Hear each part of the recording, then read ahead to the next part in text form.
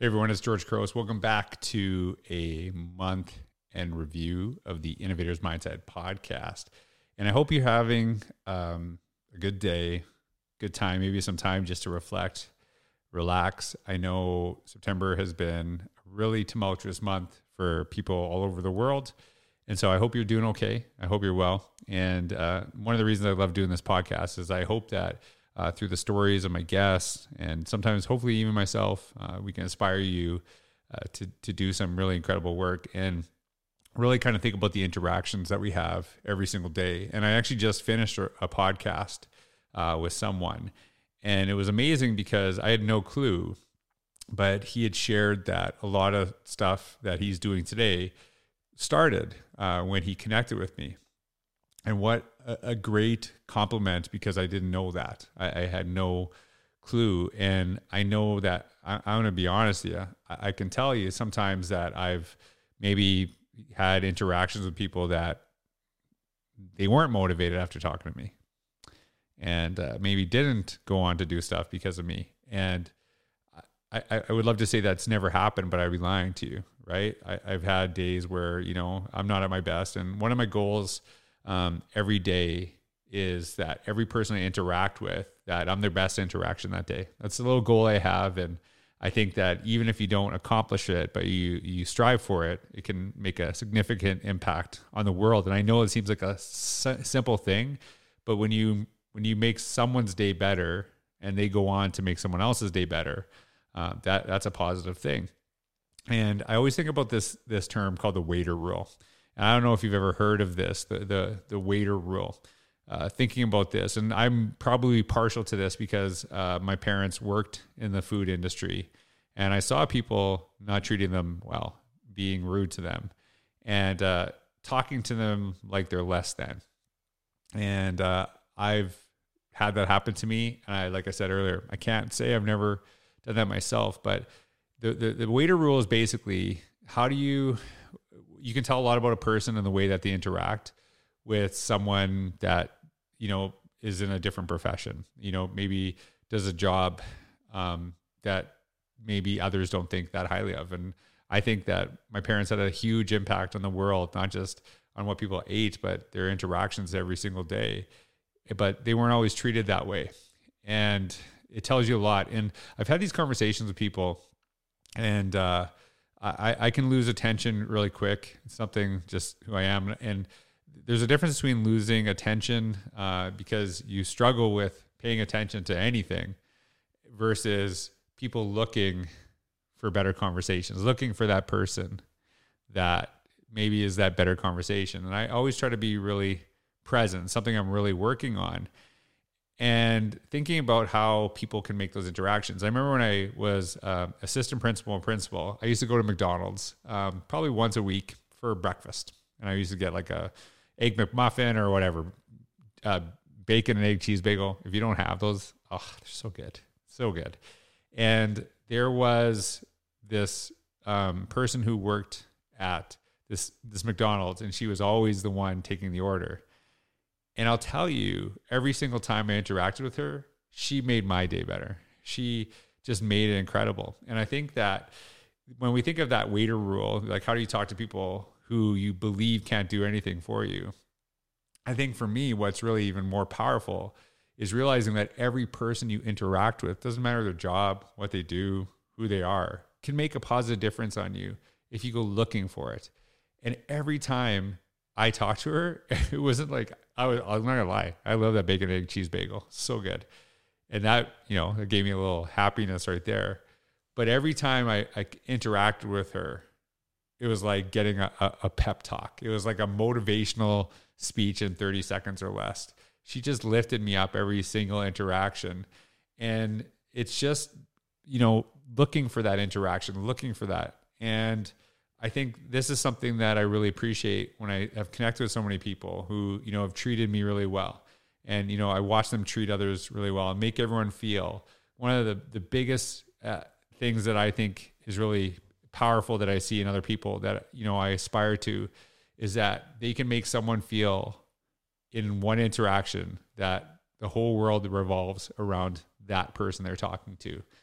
And so I just want you to think about that this week, how so many people are struggling, how many people are having a tough time, and the little interactions we have with strangers, whether it's in person, whether it's online, just taking that time to make sure that we acknowledge them, to make sure they feel, appreciated, whoever they are and whatever they do, because I think that's one of the ways that make the world better. And when you see with my guests here, how I talk to them, how they lift me up, I'm just so blessed that I get to do this. I get to talk to people in all different facets of education, and just something I wanted you to think about as you listen to this month's episode of the Best of the Innovators Mindset podcast for September. Hope you have a wonderful day. Thanks for all you do. Take care.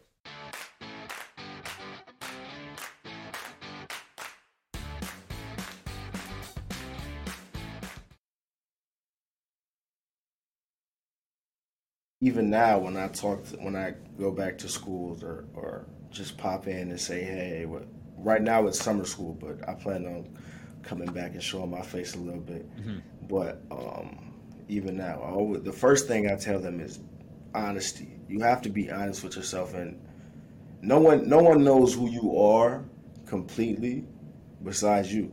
Mm-hmm. You can fake it, you can try to BS it. You can do all those things, and I know a lot of people who've got through high school BSing it, but it doesn't do you any good. You have to be honest with yourself and really sit down and ask yourself, okay, am I passing this class because I'm learning the curriculum, or have I figured out a way to beat the system? Mm-hmm. And it's always nice to get a win, but it's better to win the war. Mm-hmm. I always say. So winning the war is being honest with yourself and really using those resources. Use your resources. Go to your teachers and be honest and upfront. This is who I am. This is how I learn, and this is how I want to learn. Can we work on something? Can we implement a certain type of lesson plan for just me and others that learn just like me? Be honest and try to take those steps in the right direction towards actually learning instead of BSing and just getting through or getting by, as well as do any and everything you can in high school, like the extracurricular activities, whether it's field trips or, for me, I always had crazy opportunities, like going to speak to other children, whether they're in high school or whether they're in middle school or elementary school, just taking advantage of those experiences, because it gives you a new perspective on high school. So try to change the perspective you currently have if it's not a positive one, and just be yourself. Just be yourself, but don't be yourself in hopes of getting back at the system because it hasn't done you right. Mm-hmm. Be yourself in hopes of beating the system, because you can do it and you have the ability to do it. School isn't for everyone. The system isn't for everyone, but you have to do your part in order to change that. And you create the change by being honest and taking those opportunities to be a better student. It starts with us, honestly.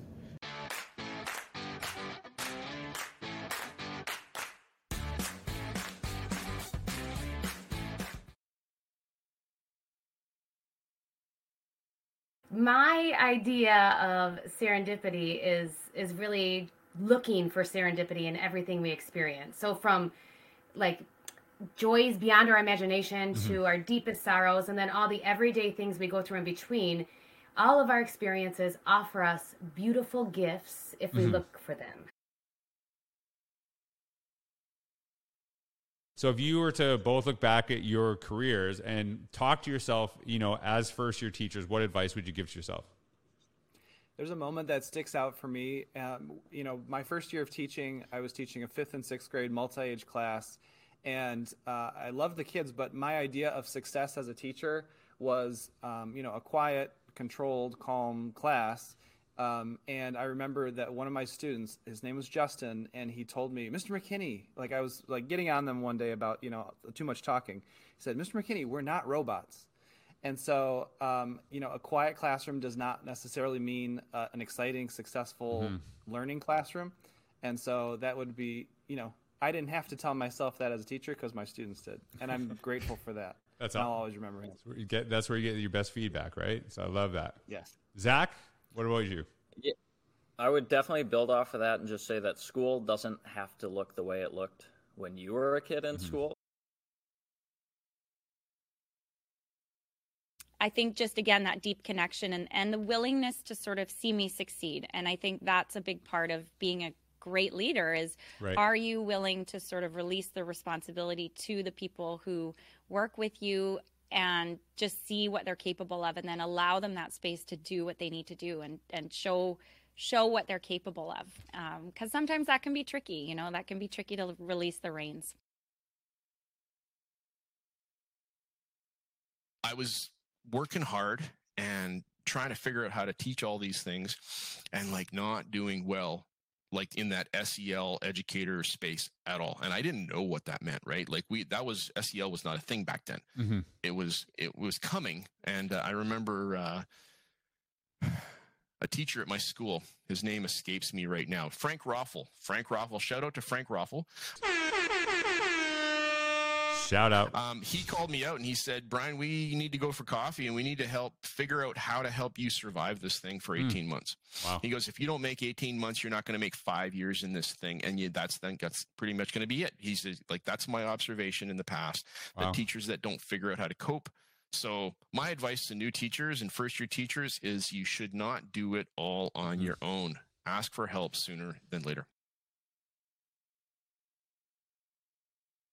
How can we actually honor educators right now? And I thought about talking about the teachers that really inspired me when I was a kid, my administrators that lifted me up, not only as a student, but as colleagues, right? And that's the same with teachers too, but also kind of help new people come into the profession. And so I came up with this idea for the 3 questions. And ultimately, as I was going through that process, doing that podcast, and I started with myself first, and then I started interviewing people. But when I actually did it first, it was amazing because within 1 week, I talked about 3 teachers that inspired me. My kindergarten teacher from 40 years ago, my grade 3 teacher, who was also my music teacher, and my high school football coach and my phys ed teacher. And I talked about each 3, even though I was only supposed to talk about 1, but I just couldn't because I've had access to many great educators. As a student, I'm very lucky and very blessed for that, as many students are. And what was amazing was they all responded to me in some way. Well, so one of the concepts that I talked about from like one of the characteristics of the innovator's mindset is the notion of not only just problem solvers, right, but problem finders.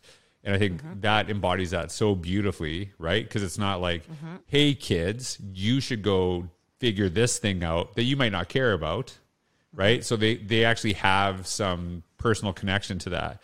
And the story about the young woman in your class, working with the curriculum, focusing on Black history. What I think is really amazing about that is as she's going through that process, 10 years from now, I don't know if people will know that she did that, but it's like that, but that will be in there, will be kind of her legacy. And it's just kind of interesting too. Like I kind of think about that a lot of things that are in our schools, maybe in, and hopefully more positive than negative are, the legacy of someone trying something different, someone pushing that, and to give students that opportunity, right? Because a lot of times it's teachers, right? Like one of the things I'm proud of is that I know in the school I was a principal at, if you go into the front hallway, there's pictures of kids in that school to this day that are updated all the time. Nobody knows I had any hand in that. I don't care. But I know it actually changes the environment, and I think that's something that's really, and I think a lot of times we give educators that opportunity, but having kids do that is really, really incredible. I'm going to ask you more about this in a second, but I don't know how much you can say here too, because I know there's a lot of, so you do work with the New Brunswick Teacher Association, like a local board, so not the provincial board. So you do that on a volunteer basis. Like how is that kind of balancing your work as the president of that, versus teacher, especially, not like anything has gone wrong in education the last couple of years. It's been pretty smooth sailing for everybody, right? I know. Right. It's actually why I started the podcast, right? One of the reasons I started the podcast was I wanted to, have conversations with teachers and connect with this over, to kind of help people out. But like, how do you balance that? Like, what's some of the things that you've had to maybe to deal with that you can, obviously that you can talk about? How do I balance that? I think I try to balance it. I think what I try to do when we have our branch rep meetings, that of course were all virtual last year. Right. I try to give teachers an opportunity to express what they are feeling, but I also try to get them by the end of our meetings to try to focus on something that's really positive. Right. And I think that sometimes there's a lot of issues in education. There's a lot of things that are out of our control, but I think a lot of what is in our control is how we look at things. And right. I think that sometimes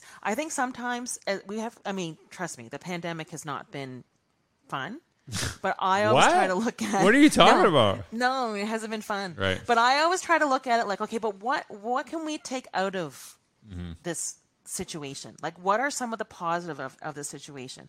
And some of the real positives out of this situation are we have teachers and students who are way more comfortable with technology because they were forced to be more comfortable with technology. And they would not have been forced otherwise. And I think that that's really important. And I think that teachers need to remember the impact that they have on students, and that's a privilege, that is something that is a privilege, that you are able to have this impact on these either tiny beings if you're in elementary, larger beings if you're in high school. I think that I try to remind them the influence that they have. I think sometimes teachers think that they don't. I think they think that social media takes over, that influences from the outside take over. But I think that teachers need to be reminded that even in 2021, that their role is huge, that you spend more time with that student than their own families spend time with that student. So what kind of impact do you want to have? And I guess I just try to I'm a very glasses half full kind of person. And sometimes annoyingly so, I think, to some people. But I think that it's really important to focus on that, because it's really easy to focus on all of the issues that we really don't have control over. So that's how I try to balance it. So I really appreciate what you're saying. And I get accused of being overly positive too. I'm actually quite a cynical, grumpy person, if you want me to be honest. Grumpy Smurf. Yeah, I'm Grumpy Smurf on most days. Sometimes Brainy Smurf, right? But the reality of that is, I'm always looking for solutions, which is beautiful to what you're actually talking about, with your kind of the intersection of what you do with your students and kind of your viewpoint on how you lead as a president. And one of the things, and this is ego driven. I'm not going to lie to you, right? When people are like, oh, the system, and I'm like, well, the system is actually made up of people, and this is where the ego comes in. I actually feel like I can do a lot of things to actually move stuff forward and push people in certain ways and actually challenge things right away, and not just say some force is actually not allowing us to do this. People are making these decisions. So as a person that's involved in this system, I actually can do things as well. And I remember, I'm trying to think of what's an example of this. I remember actually years ago, when just kind of looking at something we were doing in our school that was kind of just inherited, passed down, was a process that we had. This is going to seem like such a little thing, but to me, it was kind of a big thing, right? So we had these agendas, the agendas, every kid has the school logo and stuff like that. And you write, and it's such a badge of honor for a lot of our kids. So it was basically saying that, so it was passed down, that if teachers didn't, or if parents didn't pay the fees of the school, kid can get their agenda. And so that was so it was $10, right? So you couldn't get this done. So I like remember walking into a classroom and seeing like, hey, how come a bunch of kids don't have their agendas? Oh, you know, like it's just something the school does. Like, you know, the school, right? I'm like, well, the school doesn't make the decisions, right? The people in the school make the decisions, right? The school, you know, historically basically doesn't give kids their agendas because then it's like impossible to get, you know, the fees out of the parents. I'm like, so basically I can identify what families are struggling by who doesn't have an agenda. It's basically what I can tell. I can walk in and physically see it. So I'm like, nah, that's not happening anymore. Give the kids their agendas. And if a family will work with the families to try to figure out their fees and stuff like that. And if worst case scenario that they don't pay their fees, I guess we're out $10 per kid who couldn't pay for it. And I honestly, and this is where the overly optimistic thing is, I believe that I just kind of believe if a family could, they would pay it. Right. And I think, so I was like, so that was done. And that was not, and I was like, that was like kind of believe like that was a school decision. I'm like, nope, that's wrong. We're not doing that. So that as a person, I challenge that.